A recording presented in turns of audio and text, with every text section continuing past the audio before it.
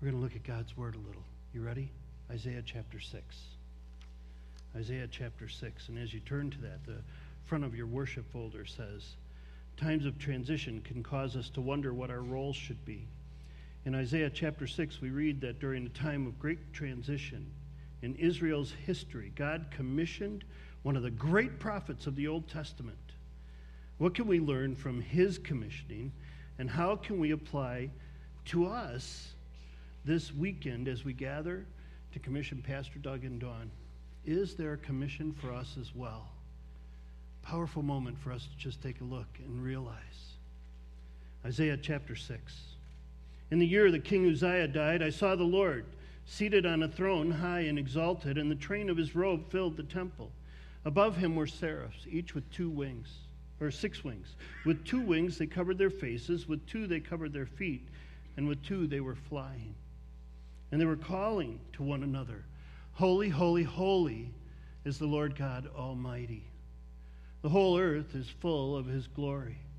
At the sound of their voices, the doorposts and the thresholds shook, and the temple was filled with smoke. Woe to me, I cried. I am ruined, for I am a man of unclean lips, and I live among a people of unclean lips. And my eyes have seen the King, the Lord Almighty. Then one of the seraphs flew to me with a live coal in his hand, which he had taken with tongs from the altar. With it he touched my mouth, and he said, See, this has touched your lips. Your guilt is taken away, and your sin is atoned for. Then I heard the voice of the Lord saying, Whom shall I send, and who will go for us? And I answered, Here am I, send me. And he said, Go and tell this people, be ever hearing, but never understanding, ever seeing, never perceiving. Make the heart of this people calloused. Make their ears dull and close their eyes. Otherwise they might see with their eyes, hear with their ears, understand with their hearts, turn and be healed. And I said, For how long, Lord? And he answered, Until the cities lie ruined and without inhabitant, until the houses are left deserted and the fields ruined and ravaged, until the Lord has sent everyone far away and the land is utterly forsaken.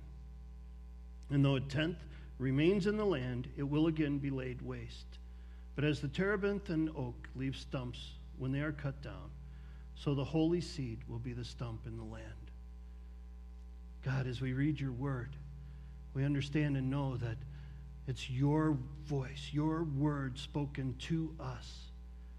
And so I pray that you'd open our hearts, Lord, that we could hear what you have to say for us on this very, very special day in the history of Calvary Community Church. Open our ears and the ears of our heart, I pray. In your name, amen. Amen. Moving into a short series here, trusting amidst transition. Our verse of the year, trust in the Lord with all your heart, and lean not in your own understanding. In all your ways acknowledge him, and he shall direct your paths. And as we look at that and we consider that, and so now we're in this time of transition, it doesn't change where we place our trust. Because even though everything may be changing here, God doesn't change. Amen? Amen. So the first thing we see is that God's commission comes in a time of transition. Our text tells us that. In the year that King Uzziah died. Now we read that and we look at it and we may not think too much about it, but Uzziah was a king who brought incredible peace to Israel at a pretty volatile time. And he reigned for 52 years.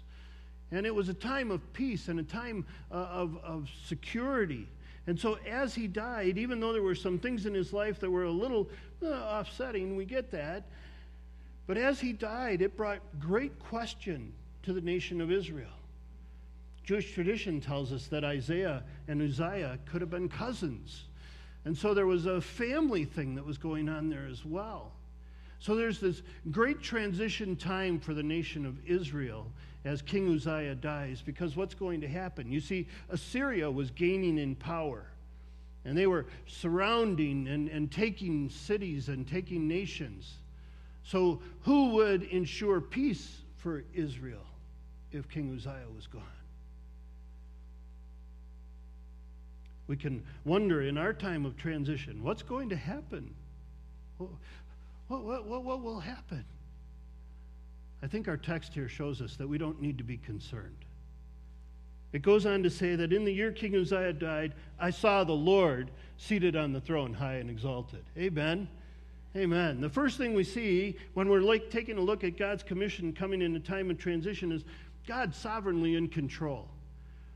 God is seated on the throne and he's high and exalted. And we get this picture of heaven that's just unbelievable. I don't have enough time to unpack it for you here this morning. But if you take some time this week with a digging deeper to consider this throne of God. And John tells us that this is actually Jesus in a pre-incarnate a visitation, a presentation of who he is, a revelation. Isaiah sees Jesus seated on the throne, and he's high and exalted. And all around the throne are flying these angels, these special angels that are only mentioned here in Scripture, nowhere else, seraphim, seraphs, and they're the flaming ones. And the picture we get here is these angels, and who knows how big they are, and because the throne is enormous, can you imagine? And here's these angels, and they're covering their faces. Because of the holiness of God, they're covering their feet in humility, and they're flying around. And some of the commentators say it's kind of like these giant flames flying all around the throne of God. And they're saying, holy, holy, holy is the Lord God Almighty. The only time we see a word repeated 3 times in the Hebrew Scriptures. Now, when God wants to make a point in the Hebrew Scriptures, he repeats a word twice. So sometimes the word gold will be used to represent pure gold. And that's superlative. It's pure gold. So here we see holy, holy, holy. It's this super superlative. That God is holy and awesome and sovereign and mighty and more than you could ever even begin to imagine. And Isaiah sees that. And as these seraphim fly around the throne, singing, holy, holy, holy, the doorpost and the thresholds shake. Can you imagine? Just by their singing, everything is shaking because the sound is so loud and so amazing of the worship of God in the throne room of heaven. Can you imagine here if we got worshiping like that so much that the doorpost and the thresholds shook without amplification? Amen. And when you're in the presence of God and you see that this is what's happening, and get it, Sylvia and Lillian right now, they're shaking doorposts. Amen? And that's what's going on here. God's sovereign. He's in control. He's holy. He's almighty, and he is the king. I love that. God's commission comes in a time of transition. Isaiah comes face to face with God and realizes that, yes, King Uzziah is dead, but the king is alive. And the king knows what he's doing, and the king is sovereign. So have you ever truly encountered this sovereignty, this sovereign holiness of God? And if you have, then along with Isaiah, do you see that an encounter with God prepares your heart? Because he says, woe to me, I'm ruined, or I'm silenced, because I'm a man of unclean lips, and I live among a people of unclean lips, and now I've seen the king, and it's just hit me in the face of how unclean I am. The first chapter of Isaiah, just quickly, gets an idea of what Isaiah is talking about. Verse 2, hear, O heavens, listen, O earth, for the Lord has spoken. I reared children, and I brought them up, but they've rebelled against me. The ox knows his master, the donkey his owner's manger, but Israel does not know. My people do not understand. Ah, sinful nation, a people loaded with guilt, a brood of evildoers, children given to corruption. They've forsaken the Lord. They've spurned the Holy One of Israel. They've turned their backs on him. Why should you be beaten anymore? Why do you persist in rebellion? Your whole head is injured. Your whole heart is afflicted. From the sole of your foot to the top of your head, there's no soundness, only wounds and welts and open sores, not cleansed or bandaged. Your country's desolate. Your city's burned with fire. Your fields are being stripped by foreigners right before you, laid waste. See, this is the people that Isaiah lives among. And he had been saying, woe to you, and all of these things. And when he came to God, he said, woe to me. Because so many times when we take a look to see if we're in need of cleansing, we look to see if we're better than somebody else. And if we are, then clearly they need cleansing. And we'll help them know what that means and what that looks like. But when you encounter the holiness of God, and the spotlight of his glory shines on you, you begin to see the filthiness of your own lips and the ways that your worship isn't genuine and isn't pure, and the ways that you give lip service to the glory of God. And you're confronted with that. And God, in his kindness, Romans 2 tells us, leads us to repentance. So in his kindness, he reveals that to us so that we can be confronted by it, so that we can turn from it, because it's blocking our relationship with him. And we can turn. And Isaiah tells us that one of the seraphs flew with a live coal in his hand, which he had taken with tongs from the altar. Imagine how hot the fire of the altar is if a flaming one needs tongs to take a coal from it. The burning that happens to take away the sin of the world. The altar in heaven. And a coal comes and it touches Isaiah's mouth. And it touches his lips, and his guilt is taken away and his sin is atoned for. Listen, this is huge. Because once we come into the presence of God and we understand the depth of the guilt of our sin, and we come to God and we repent and we turn and we ask his forgiveness, at that moment in time, forgiveness comes. Amen? And what do you do with that? Your guilt is taken away and your sin is atoned for. Amen, John. And the truth is, most of us hold on to it. I've heard people say, I just can't forgive myself. I understand the depth that comes from, but could I suggest to you that that's, in a way, very arrogant? Because you haven't sinned against yourself. You've sinned against God. And if you've asked him, he's forgiven you. So what you need to do is accept the forgiveness that God has brought to you. Your sin, your guilt, and your shame taken away, atoned for by that sacrifice. Perfect sacrifice of Jesus. So listen, don't live defeated by the things in the past. One of the things that happened for Isaiah is as he came into the presence of the Lord, it was clearly revealed to him the things that he had done wrong. He repented of those things and he was forgiven. And his guilt was taken away. And he was cleansed. And he was like, oh, I'm clean before the Lord. Are you clean before the Lord? Have you come to a point in your life where you've asked him to be your Savior and you've trusted him and your sin and your guilt are taken away? Have you come to that point in your life? This is a good place to attest to that. It's safe here to say yes. Have you come to that point in your life? Yes. 43 of you. Are you living in the complete forgiveness? Or are you living defeated by your past? Because listen, if we're going to accept the commission that God brings to us, we have to understand that our heart has been cleansed. And that's the next thing we see. The Lord comes and he says, whom shall I send and who will go for us? It's interesting. Isaiah says, then I heard the voice of the Lord. I wonder if the voice of the Lord was shouting all the time, who will go for us? Who will go for us? But Isaiah didn't hear it. But now all of a sudden, when he's cleansed, when his guilt is taken away and his sin is atoned for, he says, wow, though my sin is as scarlet, it's been washed whiter than snow. Then he hears the voice of the Lord saying, who wants to go tell people about how great it is to be cleansed? And Isaiah says, send somebody else. He says, me, send me. Here I am. Look down here. Look here, I am.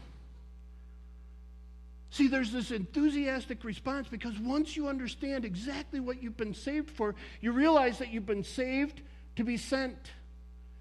You have been saved to be sent. And it's this amazing truth in our lives that we have been cleansed, not so that we can walk around in past defeats, not so we can walk around holding that for ourselves, but so that we can go and proclaim it to a world that desperately needs to know the truth, that they could be forgiven as well. And Isaiah says, here I am, send me. Yeah, an old illustration. I've used it a bunch of times. I'm going to use it once more. So, Saturday at noon, I get an opportunity. Karen says, would you like to go to Walmart and get me a gallon of milk? You know what it's like to go to Walmart at noon on a Saturday, right? I got a choice. I could say, I got to go to Walmart. Or I could say, I get to go to Walmart, right? Because I get to go. Meryl, she didn't ask you. She wouldn't have anyway. She asked me, and I get to go. That's the picture we get here.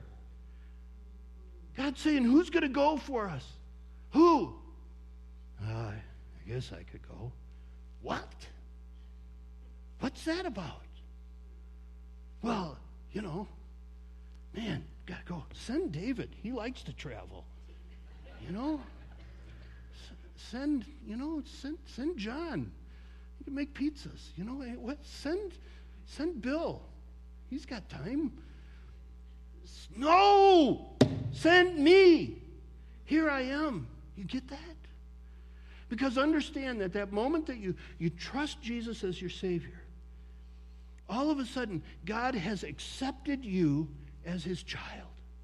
You have been adopted into his family. And he has accepted you. As many as received him, to them he gave the right to be called the children of God. Understand, when you're adopted into the family of God, you're adopted into a missionary family. Oh. See, it's a family of missionaries. Now, Pastor Doug, you think you're in a family of missionaries. You are, but in a bigger way than we could even wrap our heads around. See, God is a missionary God. He is reaching into this world. Jesus came to seek and save that which was lost. And he saved them so that he could send them. As the Father has sent me, so I am sending you. You've been saved to be sent. You're part of a missionary family, which makes you a missionary. And each one of you is strategically located and receiving a call to be commissioned by God. The commission is the task entrusted to us as agents of God, as kids in the family. Ooh, that's exciting. I can see you guys are really excited about that. But it's the truth. Do you see that? And the power that comes from understanding that. So as you make your decisions, and you're deciding what to do with your families. And I know so many families wrestle with how busy they are and you get involved in, and do I put my kid in soccer or basketball or those kinds of things. But once you realize the Lord is saying to you, who will go for us? You realize that when you go to those soccer things, amen, because you're going to sit next to a parent who needs to know about Jesus. So don't talk to him about what's on sale at Kohl's. Talk to him about Jesus. You see that everywhere you go. God's saying, where you are, will you be a witness for me? Will you share who I am with the people that you come in contact with? That's the commission. That's what the commission is. And it's interesting because this last half of chapter 6, Isaiah says, send me. And God says, all right, go, but nobody's going to believe you. Wow. That's the world we live in, A lot of people don't want anything to do with a God who's not loving in the way they've designed him to be loving. And their hearts have turned callous. The end of chapter 5, the middle of chapter 5, verse 20. Woe to those who call evil good and good evil, who put darkness for light and light for darkness, who put bitter for sweet and sweet for bitter. Woe to those who are wise in their own eyes and clever in their own sight. That's the world we live in. But it was the world 27 centuries ago. So we don't wring our hands. We just respond. Send me, and I will proclaim the truth of God. A quote I came across yesterday from Rick Richardson, who's the professor for evangelism at Wheaton College. We must come to a point where we understand that Christians are not passive consumers, but active members of a sacrificing and serving missionary force sent into the world. Who? May I read that again for you? We must come to a point where we understand that Christians are not passive consumers, but active members of a sacrificing and serving ministry force sent into the world. Pastor Doug, are you making any sacrifices, Dawn? Any sacrifices to follow this commission? Man, I know this much of it. I can't even imagine. It would be really easy to be passive and just stay here. See, you get that, right? But he can't stay here because he's taught us the whole time he's been here to hold your hands open to what God's called you to do. So if he stays, he's negating everything that he's taught us.